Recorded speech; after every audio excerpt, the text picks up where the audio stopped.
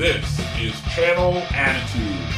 Your voice, your right, your freedom. This is Vince Russo's The Brand.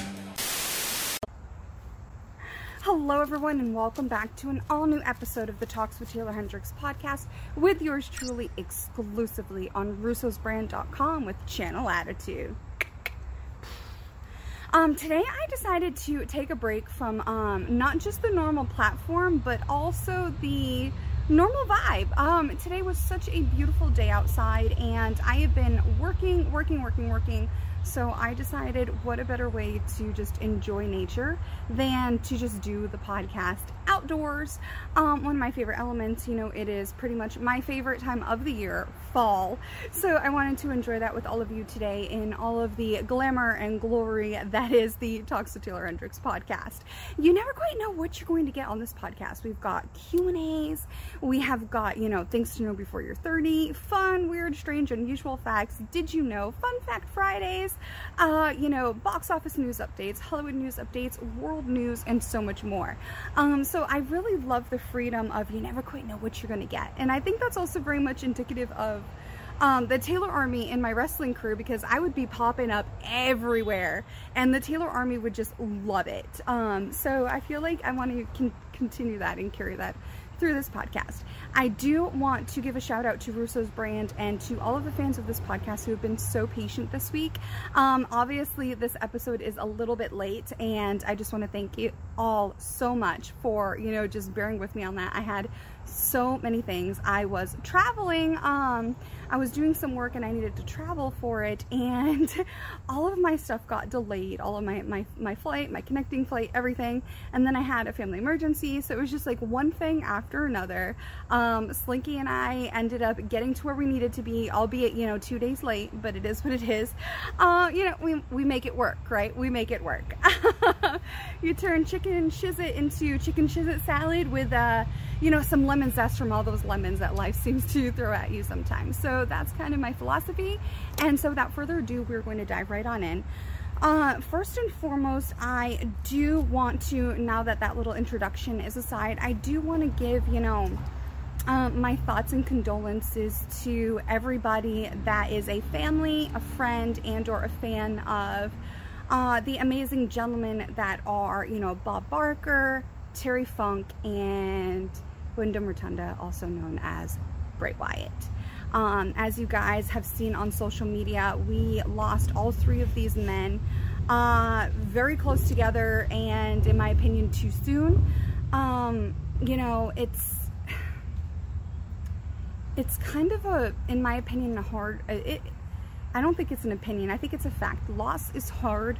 It's a consequence of loving, because when you have loved and that is gone, you know what loss truly is. But I think it's better to have loved and lost than to have never loved at all. I think life is so much more worth living when you have people and things and experiences that you genuinely love. And for me, I don't have a lot of memories at all with Terry Funk, but I was always studying his work when I was at OVW, and before OVW and after. He has contributed so much, in particular to this business, and he actually, I feel, breaks a stigma in wrestling where so many wrestlers die so young, and Terry Funk made it into his late 70s, which isn't even old in my opinion, but that is the waking nightmare of being a pro athlete. You see this with Bray Wyatt, you see this with Daphne, Test, Eddie Guerrero. The list is staggering. 2003 was a very rough year. 2003, 2004, there was a lot of loss in the wrestling community.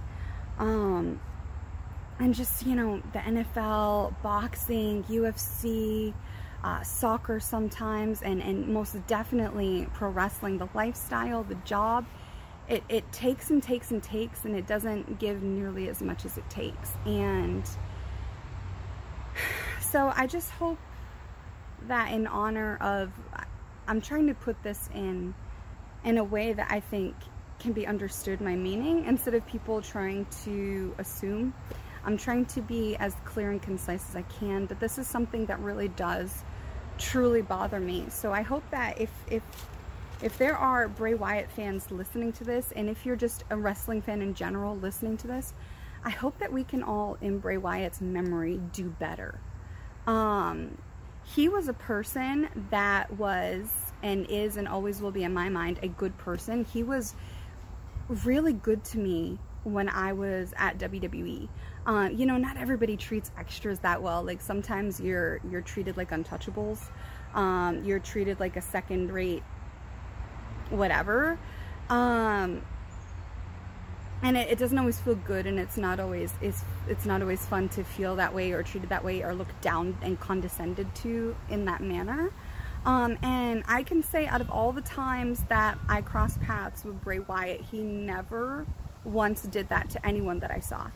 And I always kept my eyes and ears open, every locker room, everywhere that I went, every place that I have been. And I can say with utmost certainty that he was actually a good person. Like, he saw one time, I was backstage at WWE, I believe it was myself, Kiera Hogan, was it Drew Gulak? I think possibly him and several other people. So we were sitting at the designated, you know, extras table in catering, and they had this big screen TV, so we could see the show and everything. We didn't have anything to do on that show. We weren't a part of anything, so you kind of just have to stay out of the way, be seen but not seen kind of thing. And Bray Wyatt actually saw us sitting alone, kind of like, and instead of sitting with any of the other WWE superstars at many of the open tables, and some of them were even calling him over, instead he came to sit with us extras and talk to us, the extras at WWE.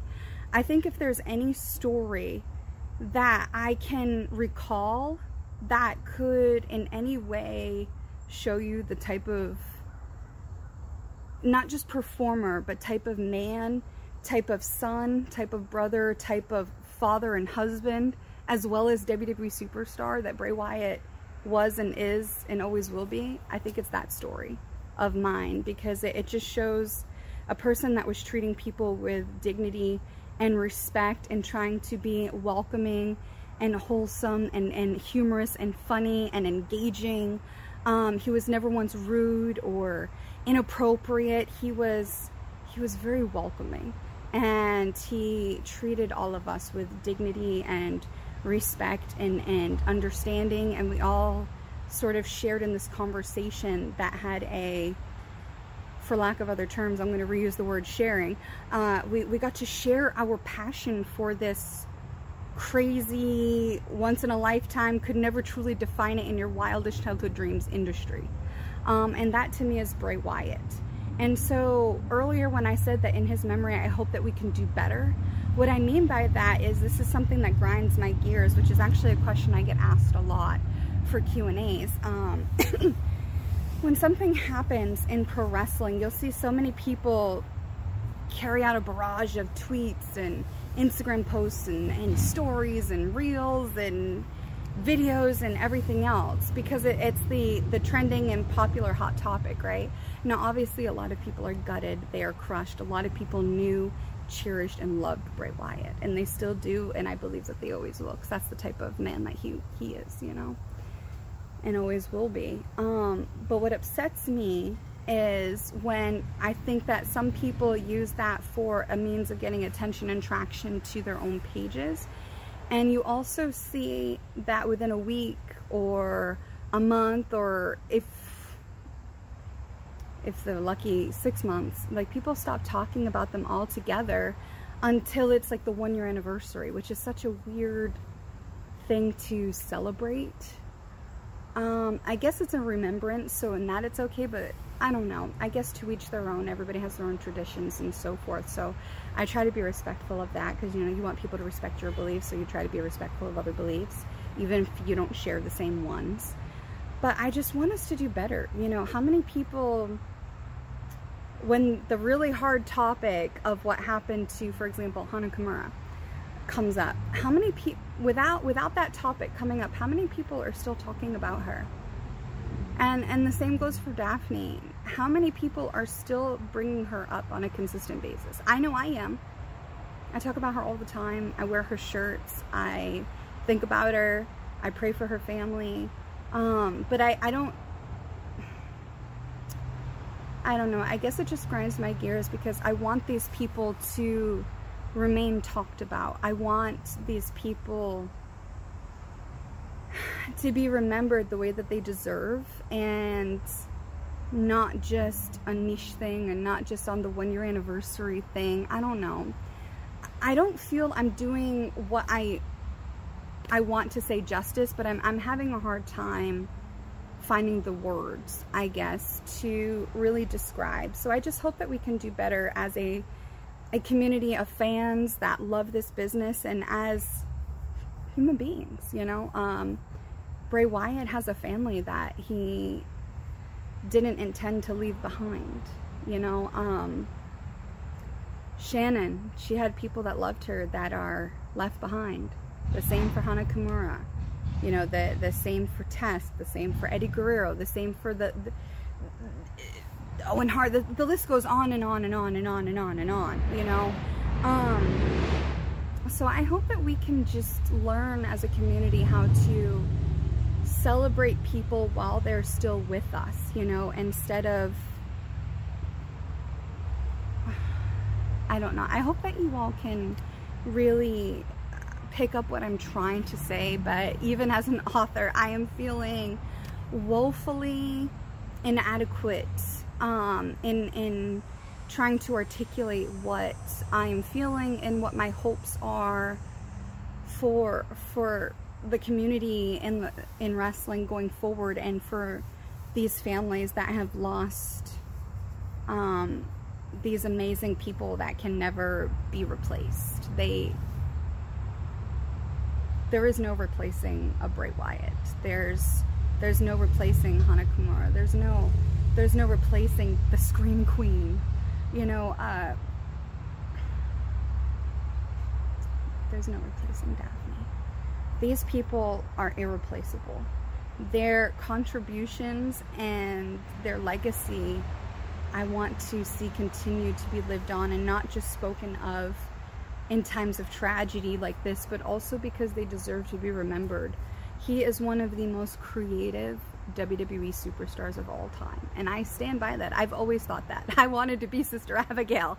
Okay, that is how much that I really believed in and really appreciated his work in this business, because not everybody knows how to create like that. Not everyone knows how to tell a story like that. That is something that's innate. It's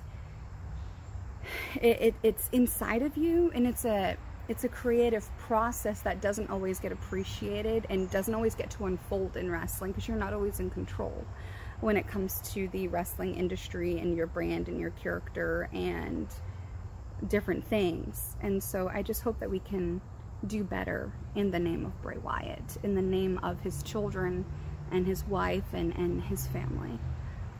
I guess that's how I'll end this portion of the podcast, is by saying that. I hope that we can do better for them and for him and for the whole community as a whole. Now we're going to head into, with my little handy dandy notebook, a brand new Q&A where I answer questions from you, the fans, my subscribers on my YouTube channel. So if you want to get in on all the fun that is Q&As with Taeler Hendrix, whether it's weekly Q&As or Q&A Wednesdays, here's what you're going to want to do. You're going to want to be a subscriber of russosbrand.com. You have no long-term commitment, and it costs less than a large cup of coffee at Starbucks per month. You get podcasts from myself, Vince Russo, Al Snow, EC3, Stevie Ray, Goldilocks, and so many more amazing people. You've got live streams, you've got Patreon stuff, you've got podcasts like this. You've got so much content, all for less than a large cup of coffee per month, no long-term commitment. There is not a better deal in the podcasting realm that I am aware of. Please tell me. I will be glad to hear it, but I don't think there is. The other thing you're going to want to do is head on over to my YouTube channel. The link is in one of the sides here, youtube.com/@Taeler Hendrix. You're going to want to subscribe, scroll down to the latest Q&A video, hit the thumbs up and comment your question in the comments below that video for your chance to be featured on both my YouTube channel and this podcast. Who knows, maybe there are other fans out there who have the same exact question you did. So to me, that would be absolutely amazing. I love getting to interact with you guys. So let's dive right on in. And after this, I am going to need a brushing of this workout hair. It is crazy. Okay. One person asked me, what is my favorite kind of food? So are you talking about like where it's from, or are you talking about like breakfast, lunch, dinner type of stuff? I'm a breakfast person. I will eat breakfast food at like any time of the day. I love breakfast food. But if you're talking about like actual like favorite types of food, I would have to say Portuguese food. I grew up, in a, predominantly Portuguese area at the time, and I grew up loving Portuguese food. I just think that it's just so good, and I don't know, to me it just feels like home. So I would have to say, out of all the cuisine in the world, Portuguese food. Someone asked me what was my worst injury. Worst in what way? Like one that gave me the most lasting long-term effects, or the one that was just really ugly and gnarly? Because I would say if you want gruesome, then my worst injury would have to be at ROH. It was a really busy night for me. They were really putting me in the thick of it to try me out and see how I would do under pressure, and I nailed it, especially with the unexpected stuff. I had a pre-show match, I had 3 valet spots, plus I had a promo, and I had something else too. I forgot what it was. So I had like costume changes, plus I had a match, plus I had a promo on the mic that was a live mic, and like all this other stuff. Like nothing was scripted. It was all me. And I saw some wrinkles on my dress. And Stokely Hathaway would, we would like share stuff, meaning like if I had stuff that people needed to use, I would gladly let them use it. And if I needed something that they had that I needed to use, they would let me use it. So for example, I had these really sharp sewing scissors, so people wanted to use that a lot. I also had like carpet tape for wardrobes. They would use that. I also had a, like a carry-on travel size sewing kit and a travel size first aid kit. So I was always, I was Mama Hendrix, basically. I was like a mama bear. I was always giving stuff to people. Like I would help Raylynn. I remember helping Kelly Klein sew parts of her gear before one of her debut matches. Like that's just like the type of person I was, and still am to this day. I firmly believe that. So anyway, we were using Stokely Hathaway's portable clothes steamer because I noticed some wrinkles in the dress, and this girl that I had entrusted with this, I should have never, looking back, but she, I trusted her to use the clothes steamer because I was getting ready to go out, and we were waiting for the clothes steamer, and of course it came at the last minute, whatever. And so I'm holding my dress away from my body like this, near my legs, and this girl is pushing the clothes steamer closer and closer and closer to my leg, and I don't really have any leverage to kind of push her away because I'm holding my dress. It's just fabric, and I'm trying to like push it away, and she pushes it all the way to my leg, to my skin, and she steamed several layers of my skin off. It was like house of wax. It was legit one of the most gnarliest things I have ever seen in my life, and unfortunately I was witnessing it as it was happening to me at the ECW arena in Philly. And none of the fans knew what happened to me. It was crazy. I literally watched my skin liquefy and drip off of my body. My skin. My actual skin. It was so nasty, layers of my skin, and like other parts of my skin that didn't melt off and drip off like little drops of water from a water bottle, like that was my skin. The other parts that didn't do that, it shriveled up like the legs of the Wicked Witch when the house falls on her in the movie The Wicked Witch of the East, and her legs like shrivel up under the house, leaving the shoes or whatever. That's what some of the rest of my skin around the wound did, and the wound itself was about this big, so that much of a surface area of my skin was steamed off of my body. And I didn't know this at the time, but steam is hotter than fire, so it's actually like a worse burn than an actual fire burn. I had to use like a silver, nickel, I don't even remember. I had to go to a doctor after I was done with that loop, but here's the gag of it all. I still had to go on, like the show had to go on.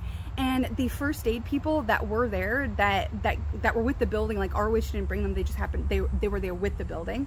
They didn't have the necessary supplies to aid me in first aid. So they basically put a band-aid that didn't stick because like the area was so wounded and it was so big.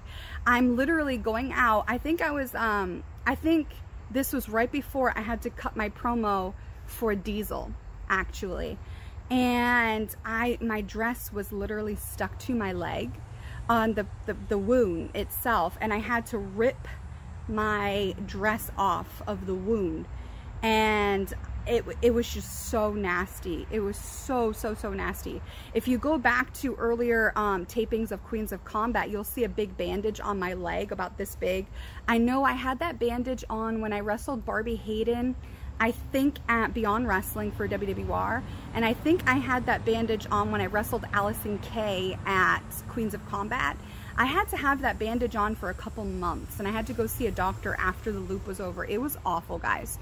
So I would say that's probably the most gnarly. Like, it was really bad. And I still had to do, because, you know, ROH at that time, they did like a whole month of like tapings. You know, they did several weeks in one night and stuff. And so I literally had to be like that for the rest of the night, and there was like no actual first aid that could help me. It was so awful. It was so awful. I will never forget that. Luckily it didn't. Guys, I'm surprised it did not leave a scar. I really am surprised. I feel like it should have, but I'm lucky it didn't. I mean, I do have enough scars though. I would say that was the most gross and gnarly.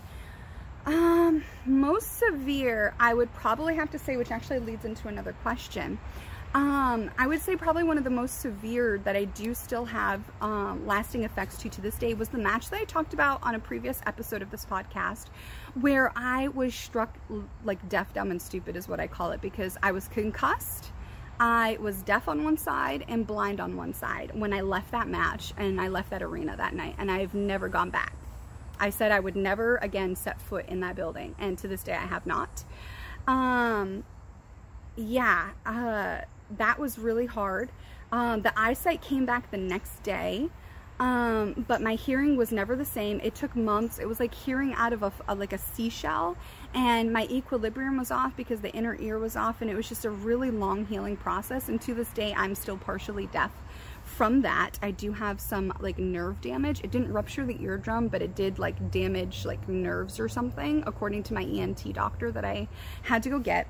And someone asked me, which is why this leads into it, but I will say really quick, the other really gnarly injury was when I was paralyzed. I got paralyzed from my waist down.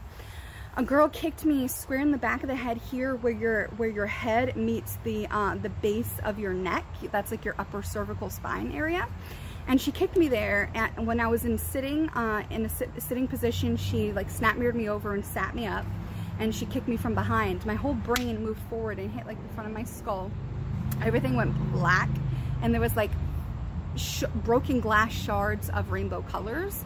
And while I'm feeling my brain move, I'm also coming to the realization that I can't feel my feet or move my legs. I was numb from the waist down. And then she does the exact same thing again in the exact same spot with the exact same kick, and all those same things happened all over again. Blackness, then shards of broken glass color is what it felt like, it looked like. I felt my brain move to the front of my skull again, and then I realized again that I once again could not, for several seconds, could not feel my legs or my feet. That was a very, very close call.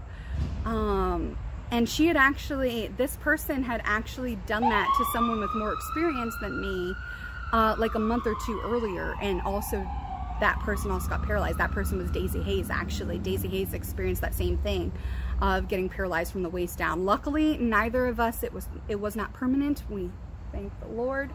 Very, very blessed with that, but that was also very, very gnarly and severe.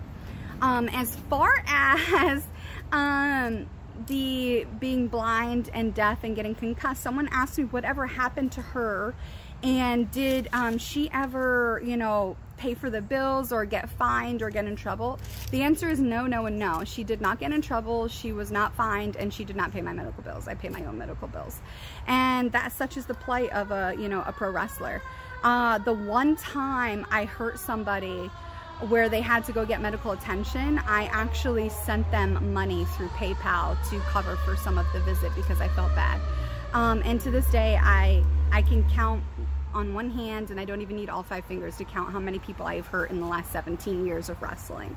So I feel really good about that. I've always been a pretty safe person to work with, but yeah, nothing ever happened to her. I don't think it was malicious, but I feel like it was an ego thing. Because I was the more experienced person and she wasn't listening, and she was so much bigger than me and didn't understand the power that she possessed. So I feel like it was a very touchy situation. What is something that you know now that you wish you knew back then? This is a very good question. There are so many things that I know now that I wish I knew back then. That's why I think that song by The Faces, Ooh La La, I think it's called, is so relatable. They say, I wish that I knew what I know now when I was younger. And it's so true. But I guess one thing, you know, WWR, World Wrestling Revolution, I think, Women's Wrestling Revolution, I believe it's called, but it's WWR from Beyond Wrestling. They actually reposted a tag team match that I had. It was myself and Alicia Edwards versus the Twisted Sisters, which is Holodead and Thunder Rosa. And I rewatched that and I was like, oh man, like, I'm starting to watch a lot of my tape back, and this is my answer to this question. I wish that I understood how good and ahead of my time I actually was. Because you see, a lot of the stuff I was doing then that people gave me so much crap for, a lot of the girls are doing now. And so I feel like I was very much creatively and story-wise ahead of my time. And I was way better in the ring with a solid foundation and creativity than I ever gave myself credit for. And I wish that I knew that back then. Because I believed all the negativity and critiques about me that I would hear, or was actually said to my face, and I believed it. It was so, I don't know why, but it was so easy for me to believe all of those negative criticisms and stuff and limiting beliefs about me, as opposed to truly believing in myself. And that's really sad because, you know, I don't know. I really do wish that I would have known that. You know, I really do wish, because I went through so much in wrestling, so much that wasn't fair. And I mean, nothing's ever really fair. It's a rigged game, and you have to understand that going in. And the best way to win a rigged game is not to play. But I had rose-colored goggles on for so long, way longer than probably was appropriate. And that's how I looked at the wrestling world. I looked at the world itself outside of wrestling, and that's how I looked at all the people in wrestling, with rose-colored goggles on. You know, I grew up thinking that if you treat everyone well, then everyone will treat you well. But that's not how it works. It's not the case. And you could be the nicest person in the world and people are still going to hate you, you know, and that's what we talk about with motivation all the time. I'm such a firm believer in that. And so looking back on my tape that I've watched over the last 6 months or so, preparing for my comeback against Santana Garrett and preparing for a bunch of different things, I just wish I would have known how good and ahead of my time I actually was. I really got beat down by criticism and negativity and people that were never for me, that I wanted so desperately to be for me, that I wouldn't accept the reality that they weren't for me, and that they had an agenda and a design to hold me down, to boost them up, basically. And that happened quite a bit, and some of that's my fault because I didn't want to believe it. And I feel like I should have had more confidence in myself, that I was worth it, and that doing the right thing is always the right thing to do, and you should never regret that. And by the way, I don't. And that, you know, just realizing that I have this talent for a reason, and I have this dream for a reason. And yeah, that's what I wish I would have known back then, is to sometimes people critique you not because you deserve the criticism, but because they can't handle your light and they want to snuff you out like a candle. All right. Do I like roller coasters? Yes. Yes, I do. My first ever roller coaster when I was a kid was actually a stand-up roller coaster. Crazy. I loved it. I love them. What is my favorite flavor of Oreos? The pumpkin spice one in their back. That's my favorite. My absolute favorite. It is tops. It is tops. What are some of the best wrestling schools? Asking because I want to train to be a wrestler. Okay, well, without knowing where exactly you're located and where you're from and what your goals are, what I would say is choose a school that has a reputation of excellence and producing the type of star you want to be, or producing people that go to the places that you want to go. That's what I'd suggest. Now, as far as the actual schools, I firmly recommend Ohio Valley Wrestling. I went there and they're doing even more amazing things now than what they were doing back then. Like, I'm so jelly. It's awesome. It is awesome. It's all the stuff that we ever wanted back then, and they're doing it now. And so I think, like, if you have the opportunity to be a part of that, don't think twice. Do it. But also understand that not every environment is for you. So, you know, if you're not thriving in an environment and you're not getting the learning that you need from an environment, don't be afraid to pick up and go, because you're not a tree with roots stuck in the ground. You're not immovable. You can pick up and go anytime you want to. It's just a matter of how much do you want to. The other school that I would recommend firmly is Tom Pritchard's school. He teaches with Glenn Jacobs, so highly recommend that school. They are doing amazing things, and I mean, he definitely has a reputation for excellence. You know, Kurt Angle, The Rock, a lot of the NWA stars now. So I've always been a big fan of Tom Pritchard. Great trainer, great guy. Let me see, other schools. I would recommend Monster Factory with Danny Cage and Melissa Sampson. I guess if you're in California, you can go to Santino Bros. Let me see here. Yeah, I would start there and then slowly branch out into like Canada and beyond. But that's a really good place to start. Will I ever consider doing movie reviews on my YouTube channel? Yep, they are coming. They are coming. So stay tuned for that. What are my favorite scary movies to watch for Halloween? I don't know if I have an absolute favorite, but I like scary ghost type of movies. So I would say probably the Evil Dead franchise, the Conjuring franchise, Sinister definitely, and stuff like that. Poltergeist, The Exorcist, gotta watch Beetlejuice. I love that kind of stuff. Yeah, there's just so many, too many to name. And you know what? We will stop there for our Q&A, and we're going to save the last 1, 2, 3, 4, 5, 6, 7, 8, 9, 10 or 11 questions for next week's episode. Now we're going to head into a brand new box office news update. So I actually did some research on several different things for the box office update. So as of right now, we got the highly anticipated film Blue Beetle. And I was very surprised by the news. So what's going on with Blue Beetle is as follows. They are getting a ton of positive reviews from critics and fans alike. However, not enough people are actually going to the movie theater to see it. So it is underperforming drastically. They're most likely not going to even make even. They're not going to cut it. Basically. Now, we've talked about this quite a bit on different episodes of my podcast, as well as my live stream segment with Vince Russo called The Brand Live with Vince and Taylor. What a lot of people don't understand about films and productions and stuff like that is a lot of times the budget for a movie doesn't actually include marketing and advertising. And 9 times out of 10, if you do not have enough money pumped into marketing and advertising, you're not even going to make even. You're not going to get an ROI, nothing, which means a return on your investment, okay? So a lot of times for tax purposes and stuff, because films and studios, they pay taxes on the productions. They pay taxes on tons of things. So there's a really big tax bill. So when you factor in that, plus the actual budget of the movie, plus the marketing and advertising to make the movie successful, we have to stop and understand. I don't know why. I'm sorry. I don't know why this is like getting super dark. Oh, it's all the way up.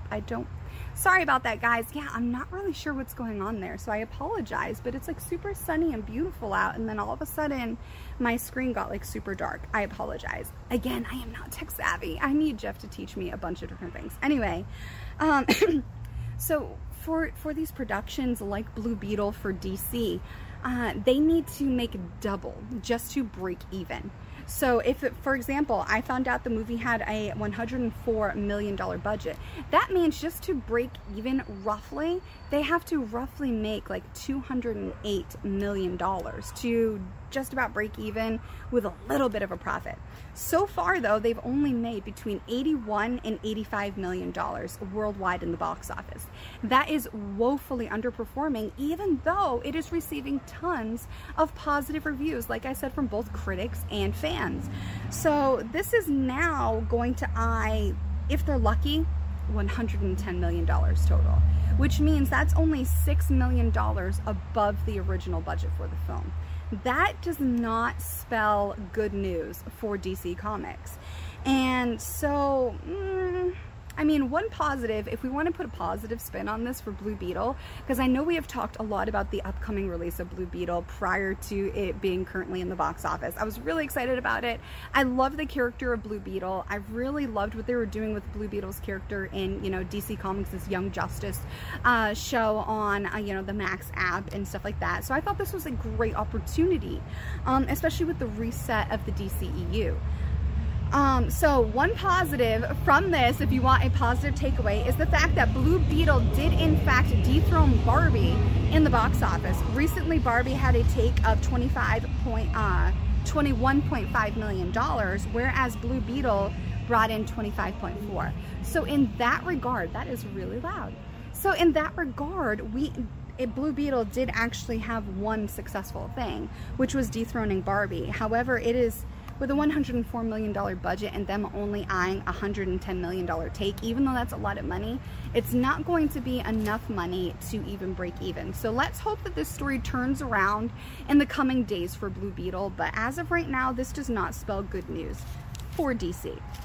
And speaking of not good news, there is more for the for the DC vein here that we're going on, and it is The Flash. We've talked a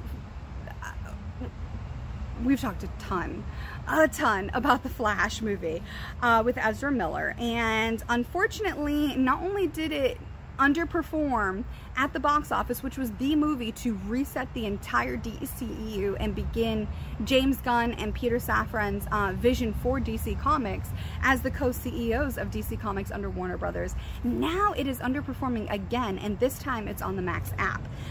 Within just a couple days of being on the new Max app, the Flash movie got fewer viewers streaming it than Black Adam did. So after only a couple days of being on the Max app, they received only 1.1 million streams, whereas Black Adam actually got 1.2 million. That's roughly, I'm not the best at math, but that's roughly an 8% drop in viewers and streamers between Black Adam to the Flash. Now it is just a couple days, but they're measuring the first couple days for Black Adam and the first couple days, so that's what we have to keep in mind. They're measuring the same type of progress, but since it's not that far behind, maybe it'll catch up, but I don't know. I don't know. I would love to hear your thoughts on this. Moving right along for box office news, I am going to give you guys the rundown of what is happening. So we briefly mentioned how Blue Beetle dethroned Barbie with the takeaway from this past weekend. Well, Barbie is still doing okay, apparently. They have officially beat out Harry Potter and the Deathly Hallows Part 2 as Warner Brothers' highest grossing movie ever. Barbie has officially brought in $1.342 billion for Warner Brothers. That is a huge success for everybody involved with the Barbie movie. So huge congratulations to everyone. I have not seen it yet, so no spoilers. But as soon as I do see it, I will give reviews. I already have a list of all the movies that I'm going to be giving reviews for you, the fans. Moving right along here, let's see. I have the top 10 with 2 honorable mentions currently in the box office. So here is the rundown. Coming in at number 1 was Gran Turismo, based on a true story. Coming in at number 2 was Barbie. Coming in at number 3, Blue Beetle. 4, Oppenheimer. 5, Teenage Mutant Ninja Turtles, Mutant Mayhem. Coming in at number 6 was Strays. Number 7, The Meg 2, The Trench. Coming in at number 8, Retribution. Number 9, The Hill, and I do have to say I haven't even heard of that. And coming in at number 10, I do want to see this one, it's Talk to Me. Now the 2 honorable mentions that I briefly glossed over, coming in at number 11 is Mission Impossible Dead Reckoning Part 1, and coming in at number 12, The Haunted Mansion. So if you have seen any of these, I would love to hear from you. How would you rate them if you were Rotten Tomatoes? And speaking of Rotten Tomatoes, this is going to be one of our last headlines on this episode. It is Adam Sandler and his films. Netflix has officially reported that Bat Mitzvah is officially Adam Sandler's highest rated film ever on Rotten Tomatoes. Rotten Tomatoes officially reviewed it, and it received a 96% on Rotten Tomatoes. So a huge congratulations to everybody involved with the Netflix project, Adam Sandler's latest film, Bat Mitzvah. I definitely want to see this one. It looks funny, it looks wholesome, and I love everything about, you know, what Adam Sandler does with, you know, the films on his terms and his friends and his studio. I just think it's absolutely, I don't know, it's just so cool. And then last but not least, I do want to throw this in here since, you know, people have been asking me if I'm going to do movie reviews, and I do talk about Hollywood news a lot. And as you guys know, you know, the first ever book that I released for publishing was based on a sloth called Sully, and it's called It's Not Easy Being a Sloth. It was my first book, and it also made it to the Amazon Top 100 list for children's action and adventure. You guys know I am a huge, like, Kristen Bell level diehard sloth fan, and that's why a sloth was the main character of my first book. Well, I found out, we talked about it and my dismay about it on this podcast. There is a horror, dark comedy sort of film that is out, and it is called Slaughterhouse. I can't even say that with a straight face, like Slaughterhouse.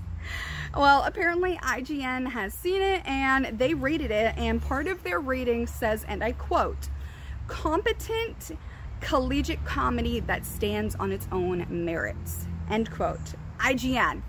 I don't know about this, IGN. I don't know about this, okay? I think we need to have a conversation. I hope it's as good and as humorous and gory as you say, but I saw the trailer and I don't know. I don't know. Like, come on, it says Slaughterhouse. I don't know. You know, I know quite a few people that are actually like terrified of sloths, so maybe this movie is for them. I don't know, but I'm going to have to see it no matter what, and I'm going to have to review it just because of how much I love sloths and I love horror movies. But couldn't we just have left sloths alone? I mean, we already have Cocaine Bear. We've got, you know, drugged up gators like coming out. No. I don't know. Okay, after Slaughterhouse, what is next, guys? What is next? I don't know. All right. We are going to end the laughs right here and head briefly on into the bread and butter of my podcast, which is motivation. Most weeks I like to bring you guys a weekly dose of motivation to help carry you through your week, because as I often say, consistency will take you places that motivation alone cannot. And this week is actually something, a topic that I have talked about in great length and to great detail, whether it's this YouTube channel, this podcast, my blog, different posts on social media, and it's even one of the premises of my story in It's Not Easy Being a Sloth. And it's very simple. When we are growing up, we constantly hear such negative things like can't, won't, don't, no, yada, yada, yada. It's just a lot of negative. I don't think a lot of times we have enough people in our lives telling us what we can do and what we should do, what we could do and will do. And yes, you can. Like, I don't think we have enough of that. And so we have been on this journey together in the Taeler Army of trying to become the adults that we needed as children, which I think is one of the single most admirable things that you can do. And that's all a part of the journey in becoming the best version of yourself that has ever existed, and breaking generational curses and generational trauma so that it stops with you and you don't continue to indirectly pass that shizit on. Because let's face it, shizit belongs, flush it down the toilet, okay? It belongs in the trash. We don't play with trash, we take the trash out. And that's what generational curses and generational trauma is. It's just people passing their trash on and passing that on and passing it on and passing it on until the family and the world is so messed up and nobody can even realize and piece together how we got here. It ends with us and it starts with us when we choose to be the change, when we choose to become the best version of ourselves that ever existed. We forgive ourselves for past versions of ourselves, for doing the best we could at that time with the information that we had, and now we leave that past version of ourselves in the past where it belongs, because if we bring it into our present, then we are robbing ourselves of joy and the room for growth in the future. And we deserve that, don't we? After this long journey of what we're doing, you know, breaking generational curses and generational trauma to become the adults that we needed as children. And so what I want to end this episode with is this. For motivation, here it is. Life is full of can'ts, won'ts, and don'ts. What they stand for should be entirely up to you. Up to you and no one else, okay? Can'ts, won'ts, don'ts. They don't have to be the negative words that you grew up believing, okay? Sometimes they can stand for something positive and amazing and magical and firm and steadfast. Remember, anything worth achieving isn't easy, because anything easily gained is just as easily lost. And that is why nothing good comes from comfort zones. So when you are in a trying time, when you are questioning so much, when you feel so overwhelmed, just remember that what you are doing is worth it. You are worth it. The kid you used to be is worth it. And the adult that you are becoming is worth it. Life is full of can'ts, won'ts, and don'ts. And just like I said, what they stand for should be entirely up to you. For me, I can't stop until I achieve my goals for me and my family. I don't have time for people that have limiting beliefs of me and are negative. And I won't sacrifice my integrity for the pursuit of anything in this life. Can'ts, won'ts, and don'ts, ladies and gentlemen. All right, this has been the latest episode of the Talks with Taeler Hendrix podcast, coming to you live, usually, every single Tuesday as part of the brand family on russosbrand.com. I hope to see you back here next week, and do not forget, I am on Cameo for personal videos from me to you, where we both donate to charity through Cameo. And right here on this YouTube channel, you can find me with youtube.com/@TaelerHendrix, as well as the weekly podcast Talks with Taeler Hendrix with Russo's Brand. And of course, all of my Fightful articles that come out on Fightful.com, my books on Amazon, and of course, my blog on Medium. Until next week, everybody.